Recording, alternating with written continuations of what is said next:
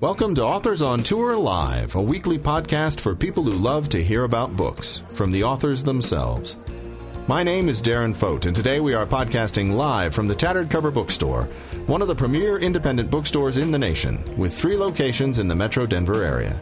You can visit www.authorsontourlive.com for a complete list of upcoming podcasts. Wait a minute, it's time to begin. We've all left meetings or interviews or presentations wishing we'd done a better job, created a better impression, maybe changed our tone or changed the way they viewed us. In this wonderful book, Presence, by Amy Cuddy, we find out how to achieve the status of presence by tweaking our body language, our behavior, and our mindset. Amy Cuddy is a professor and researcher at Harvard Business School who studies how nonverbal behavior snap judgments affect people. Her research has been covered by NPR, New York Times, Wired, and Time named her one of the 50 women changing the world also. And I assume everybody's seen the TED Talk. It is one of the most viewed TED Talks in the history of TED. And tonight we have a special guest, June Gruber, and she is assistant professor at the Department of Psychology and Neuroscience at CU Boulder. And she's also the director of the Positive Emotion and Psychopathology Laboratory there, and also a friend of Amy's. After Amy talks a little bit, they're going to do a little interview session and then take questions. So please welcome Amy Cuddy.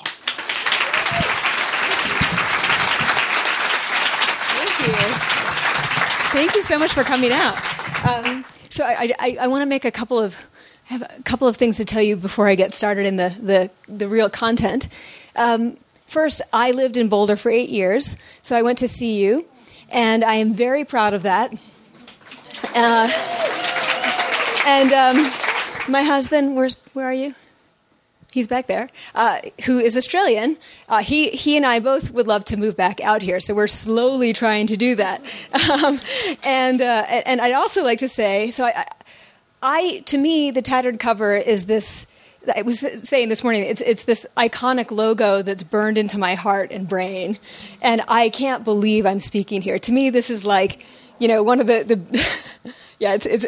I already got choked up once this morning when I spoke at the ABA this morning. Also, so there are many special guests here today, including my friend June, who I will say a little bit more about later. Also, one of my very, very, very best childhood friends is here. She's sitting out here. Her name's Jessie, and I haven't seen her in a few years. And I speaking about presence, and as I sort of wrote this book, you really reflect a lot on who you are, and your values and the things that kind of make you who you are. God, it's like a happy crying day. I'm so sorry. And you really come to appreciate the people who made you who you are, And Jessie is really, really one of those people for me. And I remember the first night I slept at her house. We went out late, and she had this kooky awesome little casa that she lived in with her mom, and we slept in her room, and she played Joni Mitchell for me, and it was the first time that I heard Joni Mitchell, and it was Carrie, and I'm no return after that, but I remember that moment, and so she really. Sorry, I'm going, but I think this is so important. The things that I value and that make me who I am. She's a big part of that, and her family as well. And in fact, her father and his identical twin, their firm designed the cover of my book. So I really wanted to make all of them part of this as well. So here she is tonight. And I hope I won't embarrass anyone by making this announcement, but this morning when I spoke, the governor spoke before me because he wanted to honor the wonderful owner of the tattered cover, Joyce Mescus. And you may know that today has now become Colorado State Joyce Mescus Day. He named it that. So, and I got to sit at a table with her, and I felt like I was meeting a huge celebrity. So it was a pretty amazing moment for me. So thank you for coming. I'm just going to take you through some of the things that I think are especially interesting about the work that I've been doing, and I will, and then we'll spend the second half chatting. So first, I want you to think about, biggest challenges in the title of the book, and what is your biggest challenge? So what's the thing that you approach with a sense of fear, you execute with anxiety, you leave with regret, this moment when you want a do-over, you think, oh, if only I'd said this or that. This is the thing that people care about. After the TED Talk, I realized that all these people who were writing to me about challenging moments weren't writing about the outcome. They weren't writing about whether they got the job or not. They were writing to tell me how they felt when they left, right? And they either felt that they had really represented themselves and they could accept the outcome, or that they hadn't and they wanted this do-over. And I realized that that's what matters. I don't really care about the outcome that much. As long as people are doing okay, I want them to be able to go through life and feel that they have been authentic and that they've honored themselves and the people that they're interacting with, and that they did the best they could, because that's when they can accept the outcome. And that's really what presence is about. Let me just tell you a short story that I tell in the last chapter of the book. A young man wrote to me. His name is Will Cuddy. Turns out he's not related to me. He was a student at the University of Oregon, and he was an amateur actor. And his agent called and said, there's a role that you have got to audition for, and it's in a major motion picture, and it's going to be set in Oregon, or part of it is, and you're perfect for it because they want like a young, rugged, outdoorsy guy. And so he said he went to the audition. He was terrified. He felt like he looked around and thought, I'm a total imposter. I do not belong here. And he got very nervous. And he said his best friend had told him, if you ever feel like that, go into the bathroom and stand like Wonder Woman for 2 minutes. And he said, I had no idea why, but my best friend usually gives me good advice. So I went into the bathroom and I stood like Wonder Woman for 2 minutes. And he said, and I came out and I just felt so much better. And I went in and I had the time of my life, and it was the best audition I'd ever had. I wasn't at all intimidated. I was excited to be there. I was excited to show them what I could do. And I left, and he said my dad was there, which I think is incredibly sweet too. And his dad said, how'd you do? And he said, I nailed it. And his dad said, you got the role? And he said, I don't know, but I totally nailed it. Like, it doesn't matter. And that, to me, is exactly where I want people to be. And he did get the role. And the movie is called Wild, which you might have seen last year. And if you watched it all the way through, she meets 3 young guys at the end of the trail, and he's the blonde. So you can see Will Cuddy on the big screen. He and his dad actually flew to Boston to go to the premiere with us. So we're now sort of related. But that, to me, that's perfect, because he left feeling like whatever happens, I did the best I could do, and he performed better, right? Because he wasn't focusing on the performance. He ended up performing better. So what if we could, I'm going to skip this one. What if we could instead approach these situations with composure, execute them with sort of calm confidence, and leave them with a sense of satisfaction? So then you're present in every stage. You're not borrowing trouble from a future that hasn't yet unfolded. You're not backwards projecting yourself into a situation that you can't change anyway. How do you do that? Well, first, understand that what happens when we're present, the reason it's convincing to other people, the reason that we're more compelling, the reason that we perform better, is that we believe our story, and that's evident to people who are listening to us. If you ask people like venture capitalists, what are you looking for? Say you have 5 equally good ideas, and it comes down to the pitch. What's going to matter? So I'm going to move so Jesse can see me. What's going to matter? They say, I want to believe, like, I want to know that they would buy what they're selling to me. If they wouldn't buy what they're selling to me, there's no way that I'm going to buy it. That's believing your story. They want conviction, but that doesn't mean they want all the answers. They want to see confidence without arrogance, right? They want you to be so comfortable that you don't need the smoke screen of arrogance to protect yourself, because arrogance is not confidence. It's really just a defense mechanism that you put up to make sure nobody challenges you. So when people are present, they are able to be confident without being arrogant. And the last thing, and this is a little more sciencey but kind of cool, is that when we're being authentic and present, our communication across verbal and nonverbal channels is synchronized. And then what I mean by that is that what our words are communicating is consistent with our body language. So if we're telling a happy story, our bodies look happy. If we're telling a sad story, our bodies look sad. When we're lying, that's what you look for to know if somebody's lying. You don't look for something like eye contact, which is actually a terrible predictor, but everyone thinks it's a great one. You're looking to see if there are asynchronies. So are they telling one story, but their body's telling another story? When you're being authentic and present, you're not choreographing all of these separate pieces. You're just being in the moment, and it's flowing. So you're kind of getting out of the way of yourself so that you can be yourself. So those are the things that happen when we're present. How we become present is a little interesting and maybe surprising. So presence is this word that I think repels people because they think it's too soft and too abstract, or there are two populations of people who hate this word. The one are scientists who think it's not sciencey enough, and the others are sort of the average American who feel like it's not accessible to them, that it's for people who can afford to go on a month-long yoga retreat or take a pilgrimage around the world. And not that those are bad things, but most of us can't do that. So some people think, oh, it's this thing that you work toward your whole life and you have to constantly be investing in, and maybe eventually you'll get there, the day before you die. And that's not what it is either, because no one is present all the time. There's no monk in the world who's present all the time. We're human. And of course, 30% of you are probably distracted right now. That's okay. I can live with that. But no one should want to or expect to achieve permanent presence. It's about moments. That's the first thing. The second is that it's about feeling personally powerful. Power is another word that repels people, but in a totally different way. And if you ask people what word do they associate with power, what do you think they come up with? Greed, corruption. Corruption is the one that I hear the most often.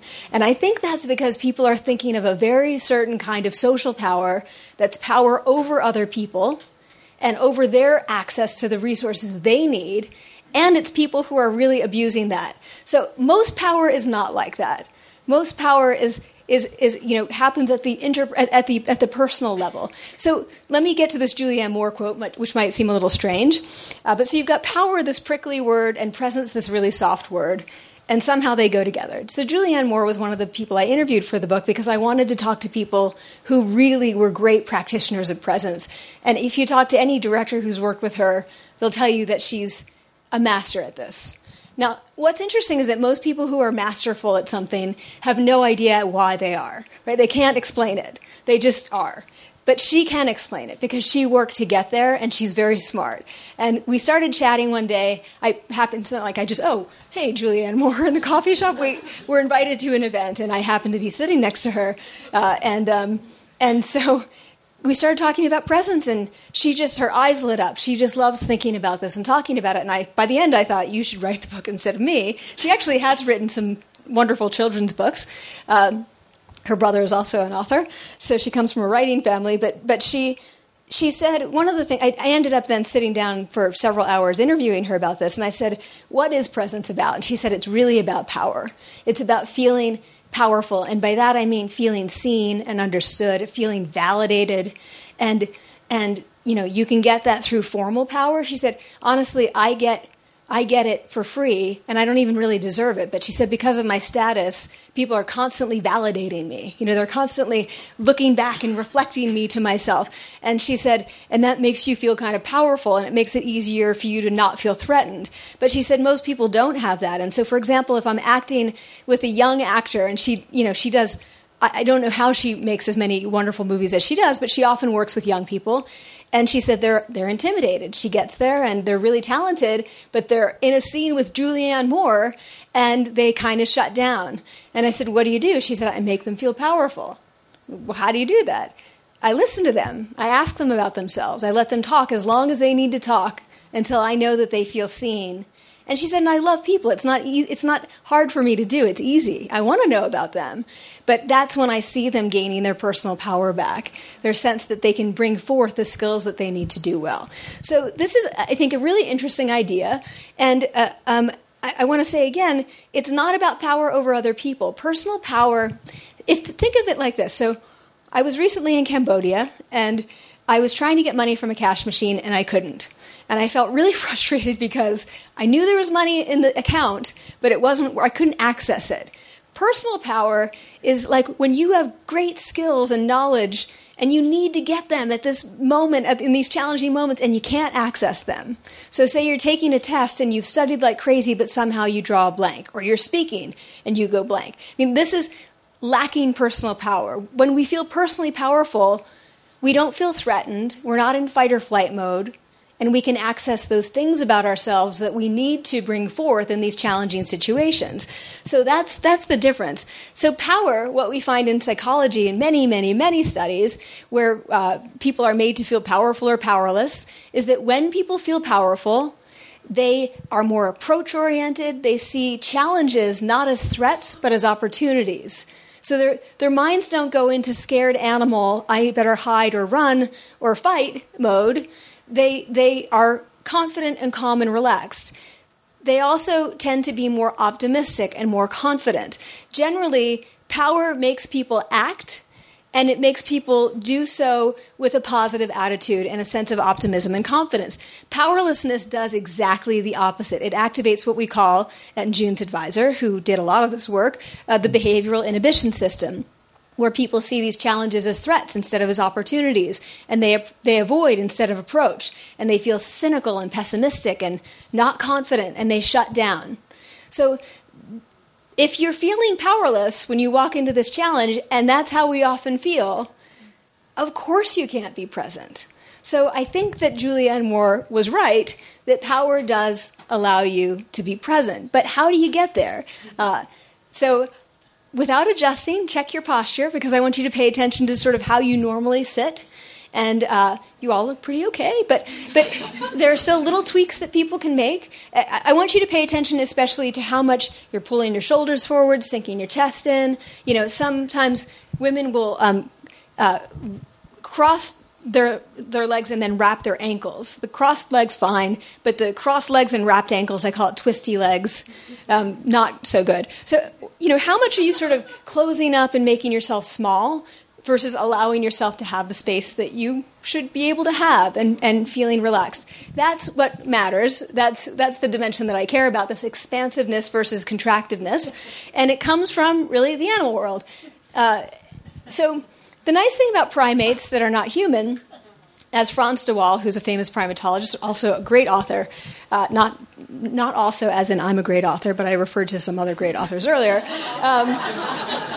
So he said once that the great thing about studying non-human primates was that they weren't constrained by social norms, and so you could kind of see exactly what people would do if they weren't constrained by social norms. So it's a nice place to start when you're looking at body language. So when primates have power, when they're dominant in their hierarchy, they expand, they make themselves big. They pound their chests. Chimps will even pick up sticks and hold them like this to make themselves look bigger. But it turns out other animals do the same thing. So when they're trying to show that they're dominant, they make themselves bigger. They expand in lots of different ways. And I'm just giving you a small snapshot.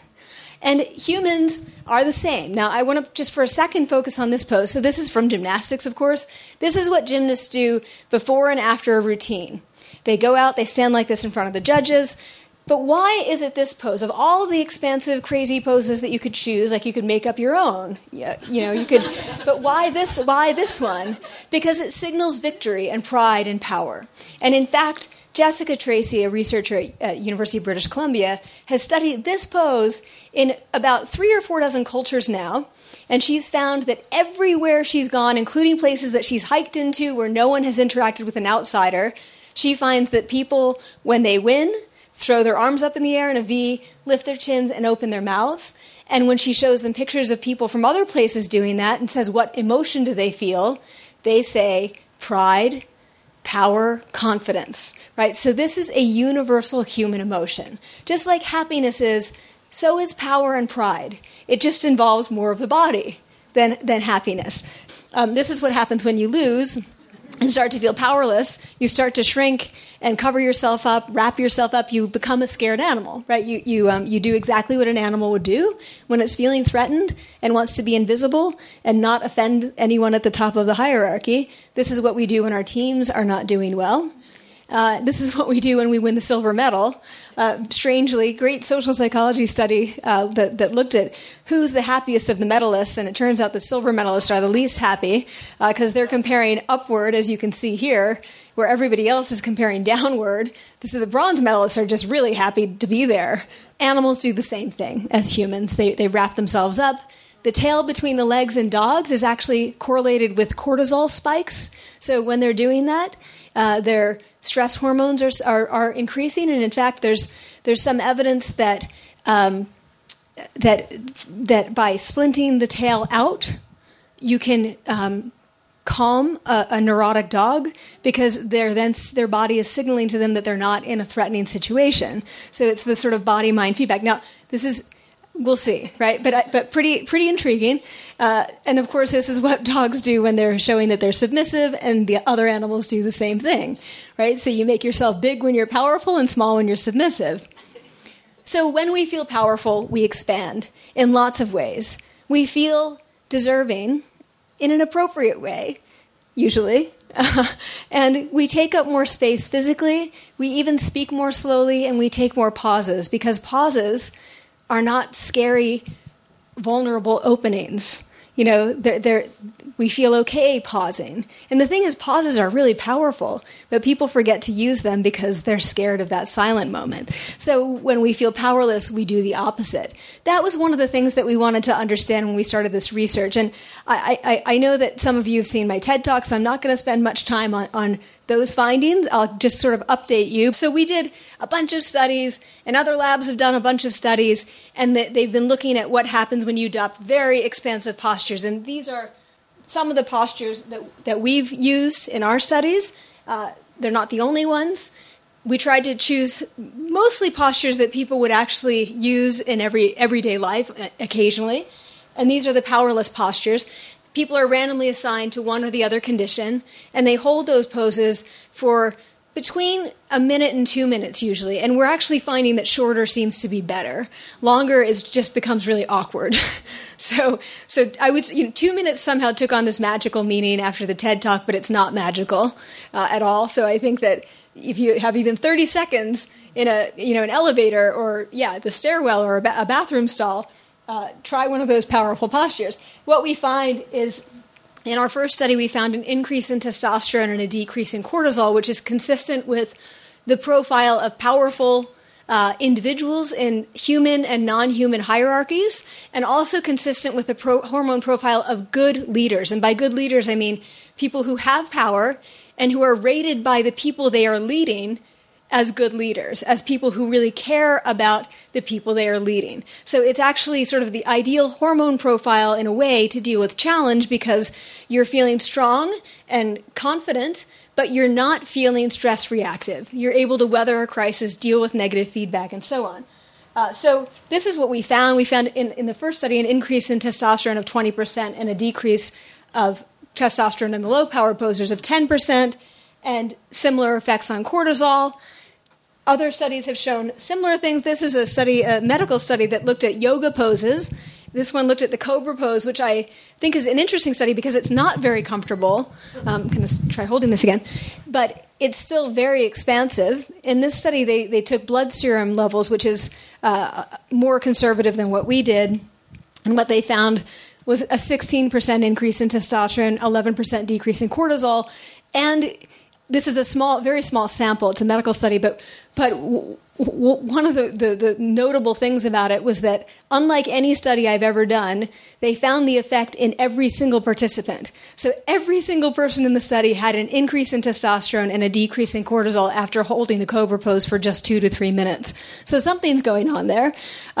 It also improves your ability to think abstractly. It improves kids' ability to be productive in school, and especially on creative writing tasks, which I think is pretty neat, because that's really about expressing yourself and feeling pretty fearless. It improves people's pain threshold so they can tolerate higher amounts of pain. I didn't do this study, but someone did. And it improves people's performance and outcomes in job interviews. So when you have people do these poses before a stressful mock job interview, the judges who are judging the videos of their job interviews want to hire those people. They don't know that there was any manipulation. They don't know what condition these people were in, but there's something about these people that they say makes them a better candidate. What is different about them? What's different is that they are more present. So the qualities that I talked about in the beginning, that's what these people are showing when you look at these videos. They believe their story. They're communicating confidence without arrogance, and they're communicating fluidly and harmoniously. So they are being present. Interestingly, the content of their speeches, so the structure, the things they're saying, that doesn't vary whether they're in the high or low power pose before they walk in. They're saying the same things, but they're saying them in a different way, with more presence and conviction, with more sense of personal power. So expansive posture, just like power, does the same kind of thing to your brain, it seems.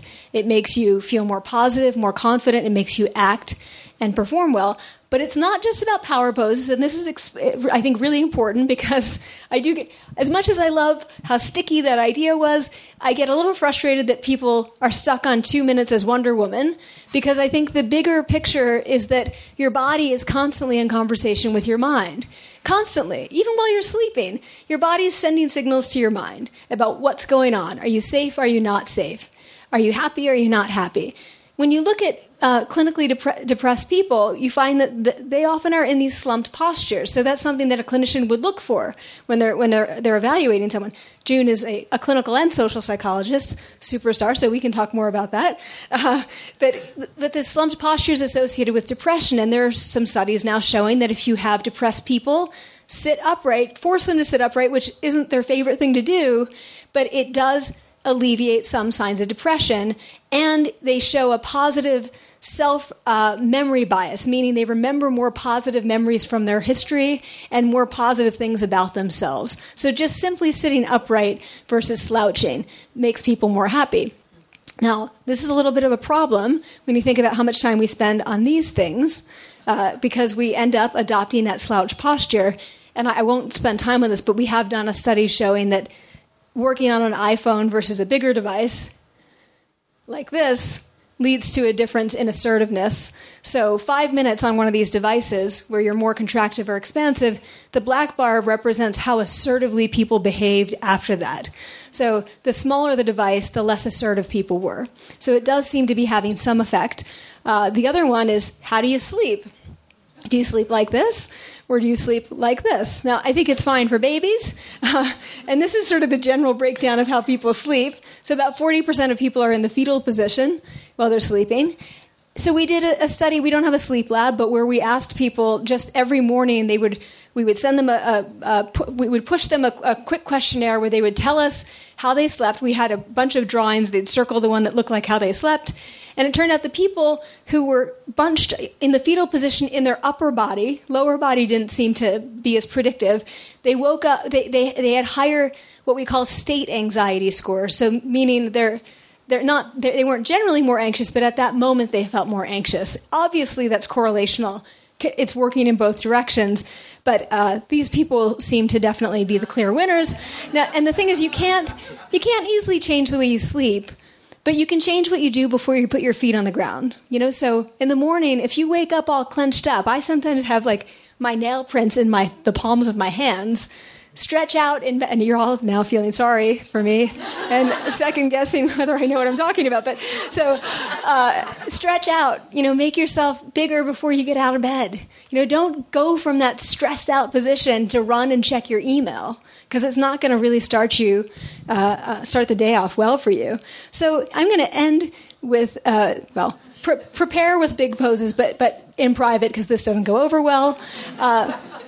Present with good open posture, but not dominant posture, and mind your posture throughout the day. Right. So if you're on your phone all the time, set a reminder every hour to check your posture. Right. Do things like that. One of my RAs, she says she brushes her teeth like this with one hand on her hip. So she builds it into her routine. Do things that force you to open up. Get up and walk around. Have walking meetings. Set up your desk space so that you're forced to reach for things. Put pictures of people you love high on the wall so that you're forced to look up. So do things throughout the day, even when you're not approaching a challenge.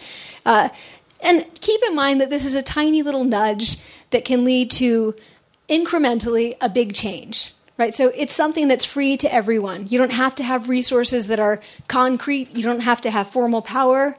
You really just have to have yourself. And you slowly, incrementally nudge yourself forward. So let me leave you with this thought from Maya Angelou, who had just about everything right. Stand up straight and realize who you are, that you tower over your circumstances. So I think now we'll do a little conversation and then open it up to some questions. Thank you.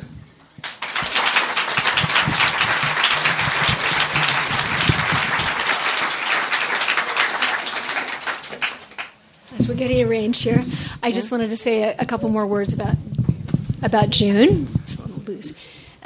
So June is also in my field, but also a clinical psychologist. She's sort of a superhuman who produces more than anyone I know. June studies June studies positive emotions, but she studies sort of the upsides and the downsides of positive emotions, among other things. One of the things that June did that you should all look up online is to produce a short video series where she interviewed pretty much all of the people in our field who study emotions. How many? 60 of them or something? And they're free online. Yeah. Mm-hmm. You can watch these videos and hear these people talking about all of these different emotions and the science of them. So what is the series called? It's called the Experts in Emotion interview series. And if you just put it into YouTube, you'll find a host of all the different interviews that range on topics, looking at relationships to mental health to jealousy to even just animal emotions relating to what you saw just there. It's pretty amazing, and we just really connect. Yeah. So, and June is sort of a bit of a hero to me because I hope she doesn't mind my revealing this, but June left a very stressful ivory tower place, which she can maybe talk about later, to come to the University of Colorado because she wanted to be at a place like this. She wanted to teach at a state school. She wanted to be in a place where people were happy and focused on the quality of their lives. So I think CU is very, very lucky to have her. And I think it's a great example for other people as well. So now I'll hand it over to June. Thank you. And I think you're right. When you leave a place, for me it was Yale, and you're sort of following your true self and being as present as you can, you never look back. Yeah. I was thinking when you were talking about presence, going back to the moment that we first met, and the way I look at it now is it was a moment where presence really showed like how it can socially connect and bind people. And funny enough, I was thinking about the moment when we met, and little did we know it, we were dancing to Living on a Prayer at a friend's wedding. Oh, that's right. Very, very powerful pose. Oh, there's pictures. There's pictures. I've got photos, so. Oh, that's right. I forgot about that. That's right. There are photos. Yeah, that was fun. It was good. Yeah, so, I was really loving your talk, as I'm sure everyone else here did, and thinking of a quote from your book that you alluded to. And I just want to read it now because I think it's a really elegant quote. You say, presence is not permanent. It exists in moments, and we can all find those moments. And I guess I wanted to ask you, what was the moment where you first knew you had this story to tell? Ooh, wow. By the way, I asked June to surprise me with questions because I wanted each of my experiences on this book tour to be unique, and I wanted her to ask me difficult questions. So it was, I think, let's see if I can find the moment, but hearing from all of these people, and, the first person who talked to me after the TED Talk was literally a Swiss banker. He was dressed perfectly. He came up to me after the TED Talk and said, you know what? I feel like an imposter. And I thought, wow, he feels like an imposter. He said, I go in every day and I do my job and I don't think anyone knows it, but I feel like an imposter. And I started to realize slowly that almost everyone feels like an imposter at some time in their lives. And indeed, the research backs that up. But those... so it starts with a Swiss banker, and then it was, a 13-year-old girl in mainland China who wants to learn English, and she's talking about power posing so that she can raise her hand in class. So the range of people that I was hearing from was enormous, but they were all talking about their own unique idiosyncratic moment. They weren't saying, I just generally want to feel better.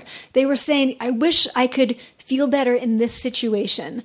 And so that was sort of what got me thinking about it in terms of moments, and thinking that those are the moments when we most need to be present, but they're the moments when we are least likely to be present, right? We really need to show up for those moments, but we feel so powerless that we can't. So yeah, that's how I started to think about the moments.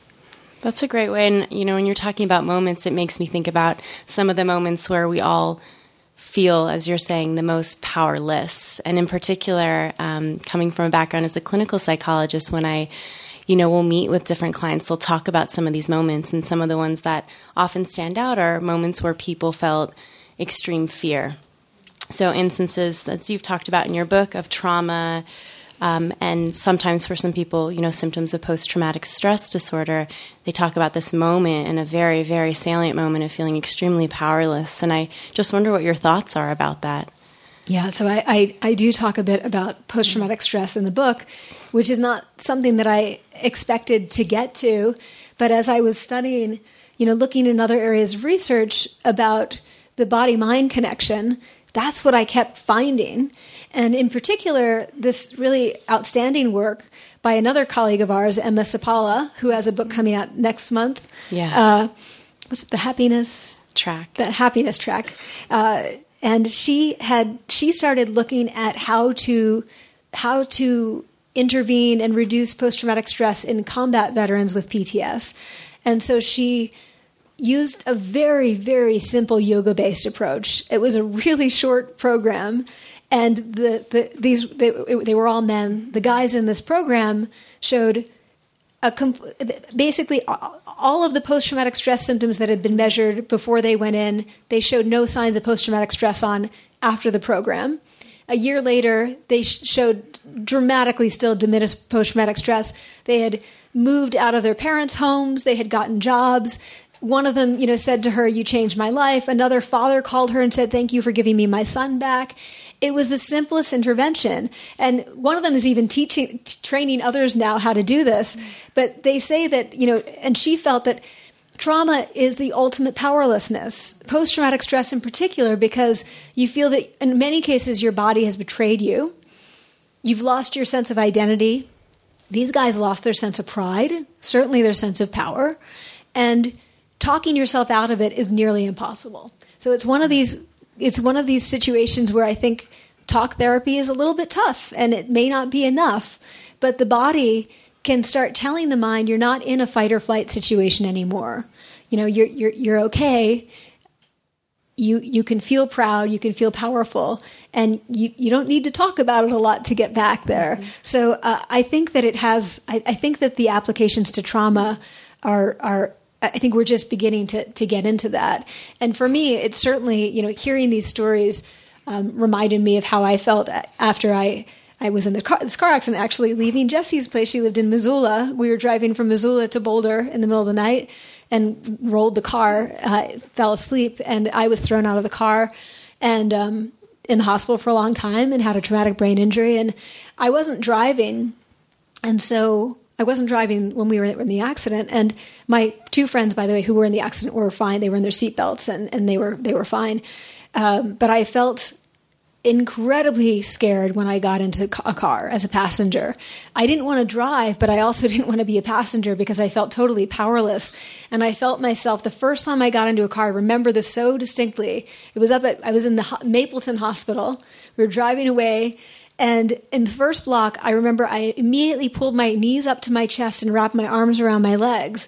And it reminded me of when I was a little kid. We lived in Washington State, and I was in Eastern Washington in a park. There was no kids to play with, so I was always looking for like critters outside. And I used to play with these I called them pill bugs. They were these little bugs that roll up into a ball. And I always wanted them to not roll up. It's like, I'll be your friend. Somehow I was going to be a pill bug whisperer. So I would pick them up, and they would immediately go into that ball, and I was so sad every time. But then I thought, but I'm just this enormous, scary thing to them. So of course they're in this ball. So when I was in the car that day, I immediately thought, wow, this is just like a pill bug. That was about as far as I went. I didn't make the connection until many years later that maybe if I had forced myself to stretch out then, to take up more space, I might have found that a little easier because I was just certainly telling my mind that I was in a very scary situation. And anyway, interesting personal applications as well. Well, I was wondering, as you're telling your story of recovering from trauma, what advice would the present you with presence give to yourself back then? Oh, what presence would I give to myself? Not presence. What kind of presence would you have liked your past self to have had in that moment? Like, what might you have said?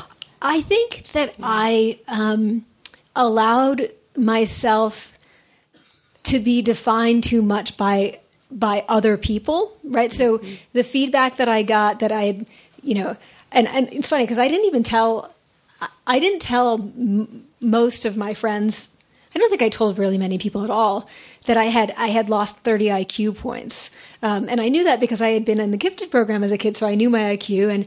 And then they gave me a day-long battery of neuropsych tests, and in that there was an IQ test. I didn't know it, but when they gave that back to me, I saw that.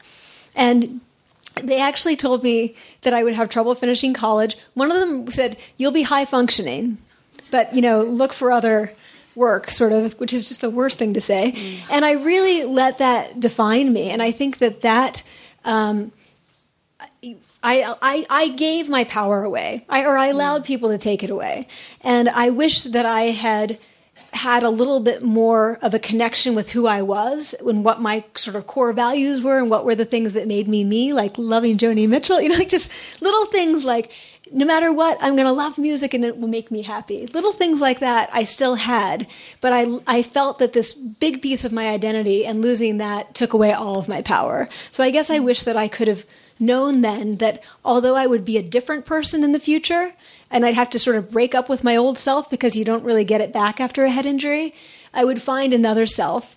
I sometimes think of it as like when you're in a not great relationship, but not terrible, and it's not really working, but you're afraid to end it because what if there's not somebody else out there, but it's better to end it? That's sort of what I had to do with my old self, to say I'm not going to get that person back. I'm going to have to let go of that and know that there will be another self that I can inhabit later. I mean, it's just the most amazing story of courage that I think many of us have heard. And for a lot better stories in the emails that I get. Wow. But thank you. I mean, you've overcome so much and so many challenges that I think a lot of people, and myself, we look at you and see you as the ultimate powerful woman and think, wow, what challenges could Amy possibly have? She's overcome everything. No. Yeah. That's my perception as a friend who admires you very much. So thank you. I'm watching my husband raise his eyebrows back there because I spent probably a couple hours today in the hotel room being really sad about some trolls who've been giving me a hard time on the internet. And even though, I know that I'm supposed to ignore this, of course it hurts my feelings. When people say haters gonna hate, I'm like, are you human? Like, have you had somebody really hate you and say nasty things about you? And so, I know that I should ignore that stuff, but it's kind of hard to actually, if you are on the internet and you sort of have to be, when you're, working and doing something like this, you can't completely avoid that stuff. But man, I completely let them take away my sense of power every time. And I have to give myself my own advice. I have a little inscription in my book to myself saying, start following your own advice, be brave. But those things, and the thing is that the kinds of situations that make us so scared and feel powerless all involve this quality of social judgment, right? It's always this feeling that someone's going to judge us negatively or kick us out of the tribe. That's the thing that drives it. And so, even these strangers who are actually at home sitting there feeling utterly powerless, which is why they're trolling me, make me feel powerless. So that is, it seems so silly and trivial, but I definitely have a lot of stuff to work on. I guess we all do. We're human, right? Yeah. June's now going into clinical psychologist mode. I can tell.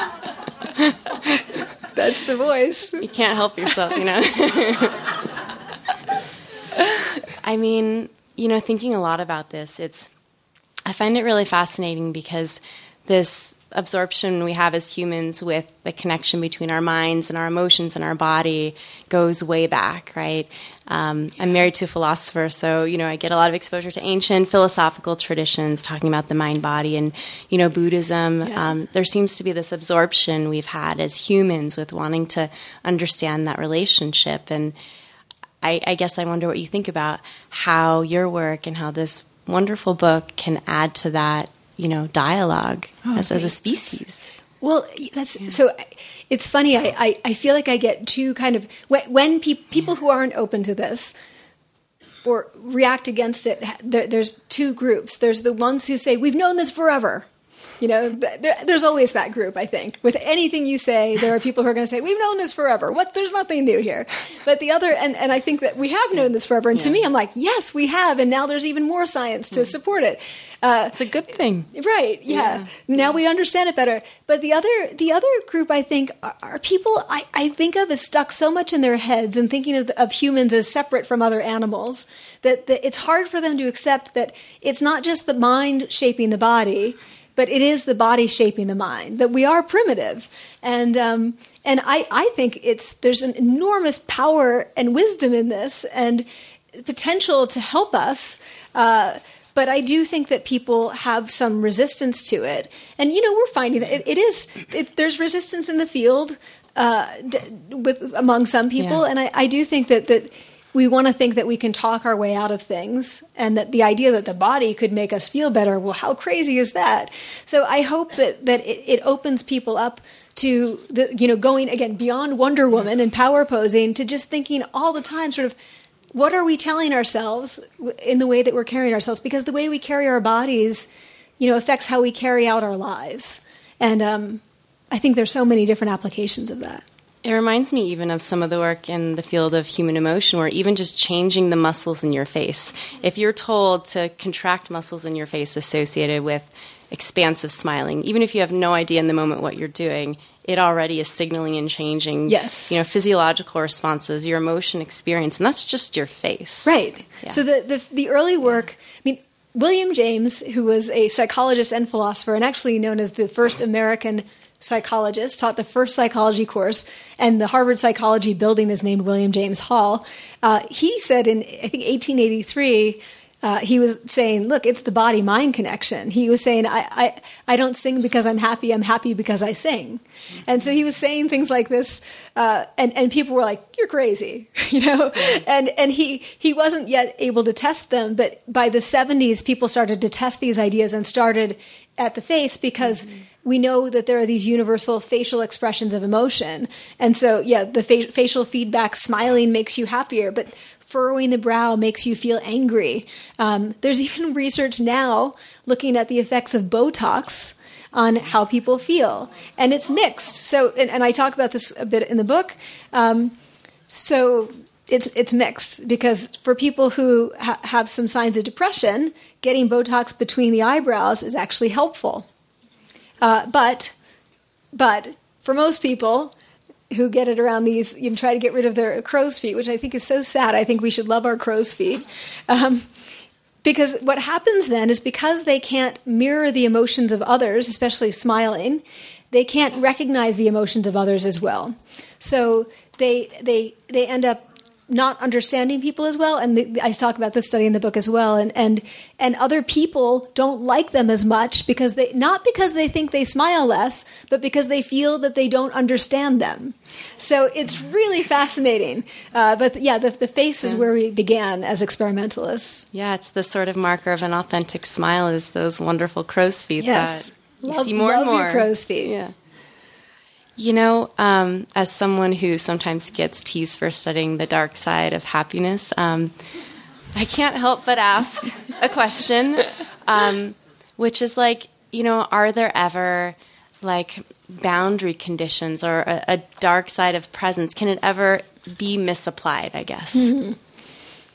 Certainly, I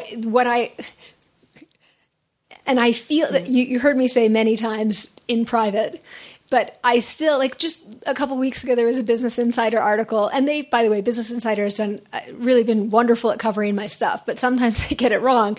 And it was like 6 poses that you can use to be dominant. And it was like they named them, and they were encouraging people to do these in meetings to sort of win the negotiation. And I thought, oh, good God, that's not what I meant at all. So that is certainly a misapplication. And yeah, you can do that, but what's going to happen is that the other person is going to do the opposite, which is what we call it complementarity, where when somebody's acting super dominant, the other person becomes submissive. Personal power is infinite. It's not zero sum. So you don't need to go in and act dominant. You can go in and just be comfortable. So I think that's where I worry about it. People taking it in the wrong direction. I'm not sure that you can be too present, but I think that you can certainly act too powerful in in interactions.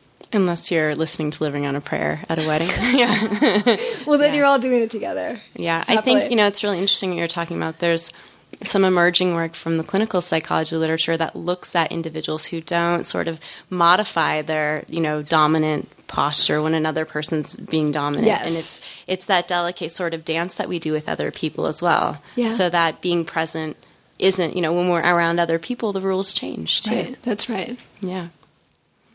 Should we open it up? Do you want to ask maybe one more question then to see if... Perfect. I'm noticing people's body language and they're starting to shift around a lot. So I think it's time to wrap up soon. One last question, and then I think this is a great segue for everyone here, is where do you see this work going next? Like where would you be most excited to take it? Oh, man. I mean, it changes every day. But I'm not a clinical psychologist. I was going to ask you, June, could I have access to some... Just kidding. But let's collaborate. I'm actually interested... We do collaborate, but I'm interested in some of the clinical applications. So let me just tell you one story. Two. I hear from a lot of parents who have kids who are on the autism spectrum, who are starting to use these kinds of postures to sort of stabilize their kid when they're having a sort of a meltdown, and because they do tend to collapse. And it's not, I know that it's a challenge for kids on the spectrum to adopt that kind of posture, but it seems to be calming. So I would love to look at, to study this. The other one, and kind of the opposite end of the age spectrum, a middle-aged man walked up to me after a talk recently crying and said, I want to thank you. I told you about the guy who said, thank you for giving me my son back to Emma. He said, thank you for giving me my father back. And, I asked him to tell me more about it. And he said, my father is a World War II vet. He's got late-stage Alzheimer's. And he said, I saw your talk a few years ago, and I decided to try to get him to stand in a powerful posture because his body language has totally collapsed. He has no sense of pride anymore. And so every morning for 5 minutes, he will stand like a superhero with me for 5 minutes. And he said, for 5 minutes, I feel like I get my father back. I see pride and power and a clarity that I don't see. And then it's gone. But I know every day, at least for a while, I'm going to have that. Love to know more about what's happening there and if that can be applied to, there are many, many different kinds of people. So I will hand it over. If we have any time just for a couple of questions. Sure. All right. Yes, back here. I was wondering what advice you have for people on a date. And if you Oh, that's funny.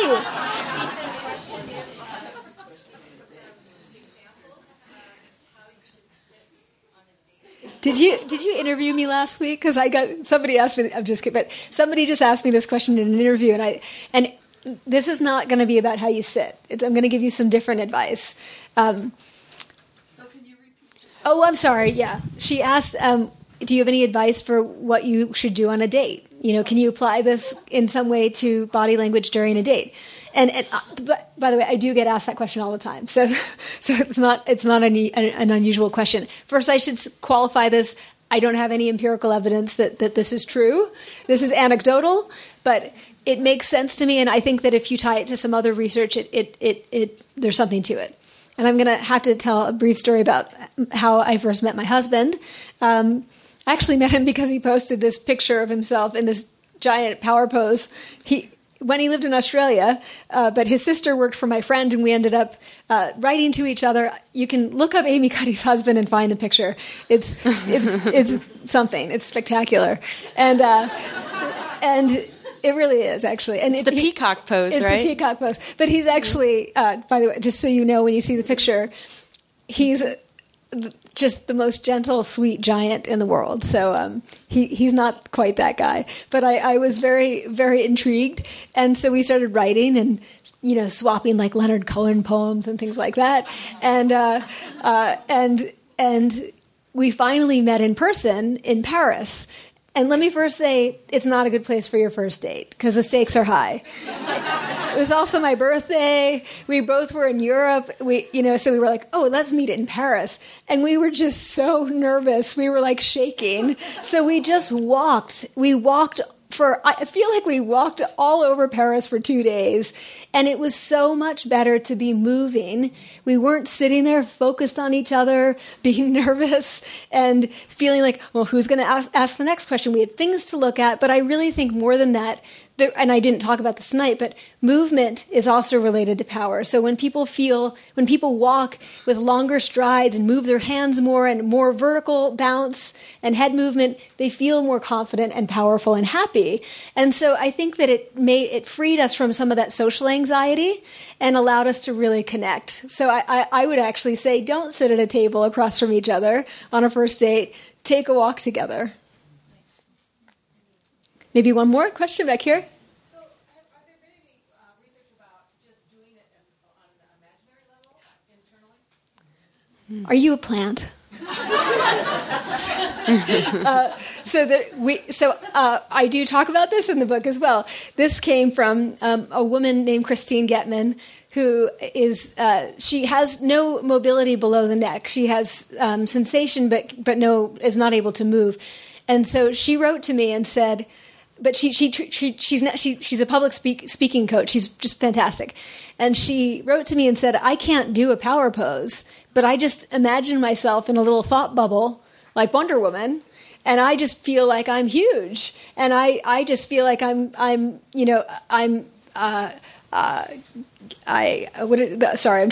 got a beautiful video from her where she explains this, but, charismatic, and that I'm owning the room, and I'm just completely on the ball. And, she said, I get that feedback from other people that they do feel that I'm big. They forget that I have this disability.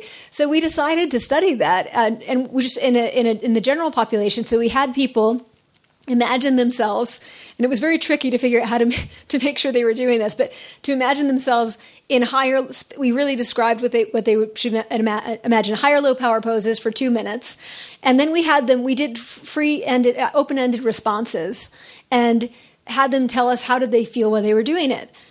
And I've never seen in my data such strong, big effects. But what we found was that the people who imagined themselves in the high power poses used words like poised, grounded, confident, comfortable, happy. The people who imagined themselves in the low power poses felt, and part of the scenario was that we said, just to keep people occupied, we said, imagine that there are some strangers walking around. We didn't think that people would care much about the strangers. The people in the low power imagined poses kept saying they felt judged by the strangers, and they described them in detail. Like, I want to open to. Let me just give me 1 second, and because I want to open to this this page.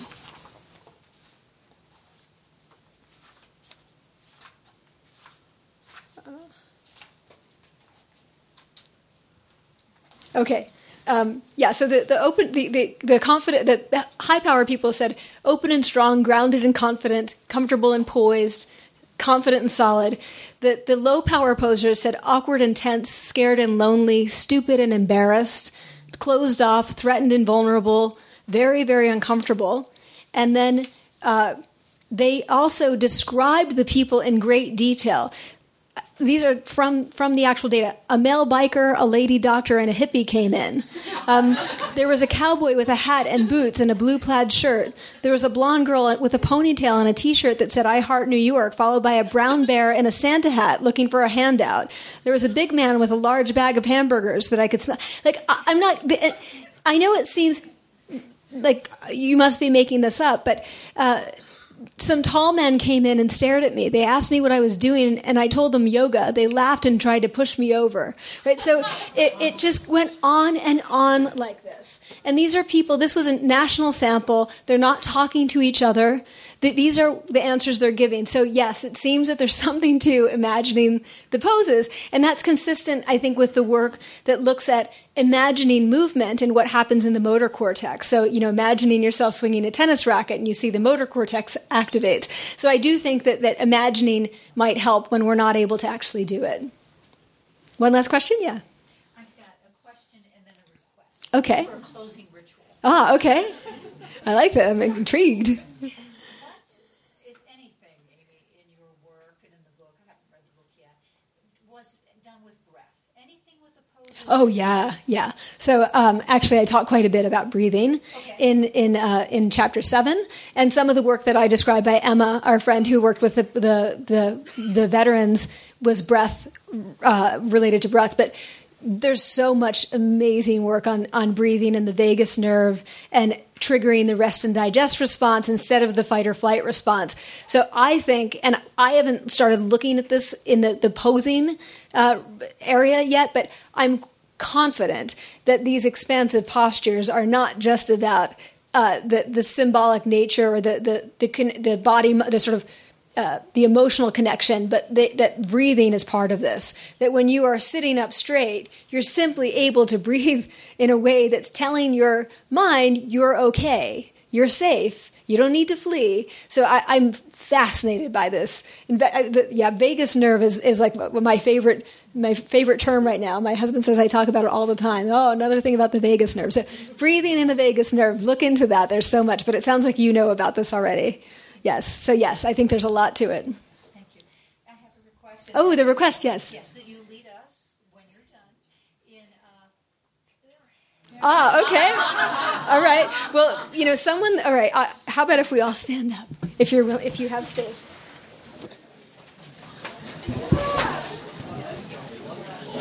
Let me just say, I am not a yoga instructor. And usually my poses are still. But this morning, after I gave a talk, a man came up to me and said he pointed out that he's actually quite small, but that he played professional sports and always felt really confident because when he was a kid, a coach told him that he should start every morning, and I know it's going to be hard to do this, but sort of crouch down, and that he should grow up into a tree and raise his arms in the air. And that he said, that's how big you are. And he said, after that, I always felt so much bigger than I actually was. So how about if we just sort of crouch a little bit and raise our arms up into the victory pose like this? All right. That's how big you are. Thank you.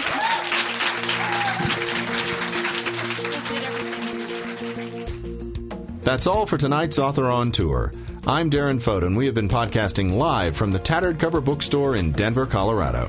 Stay pod tuned in the coming weeks as we podcast Authors on Tour.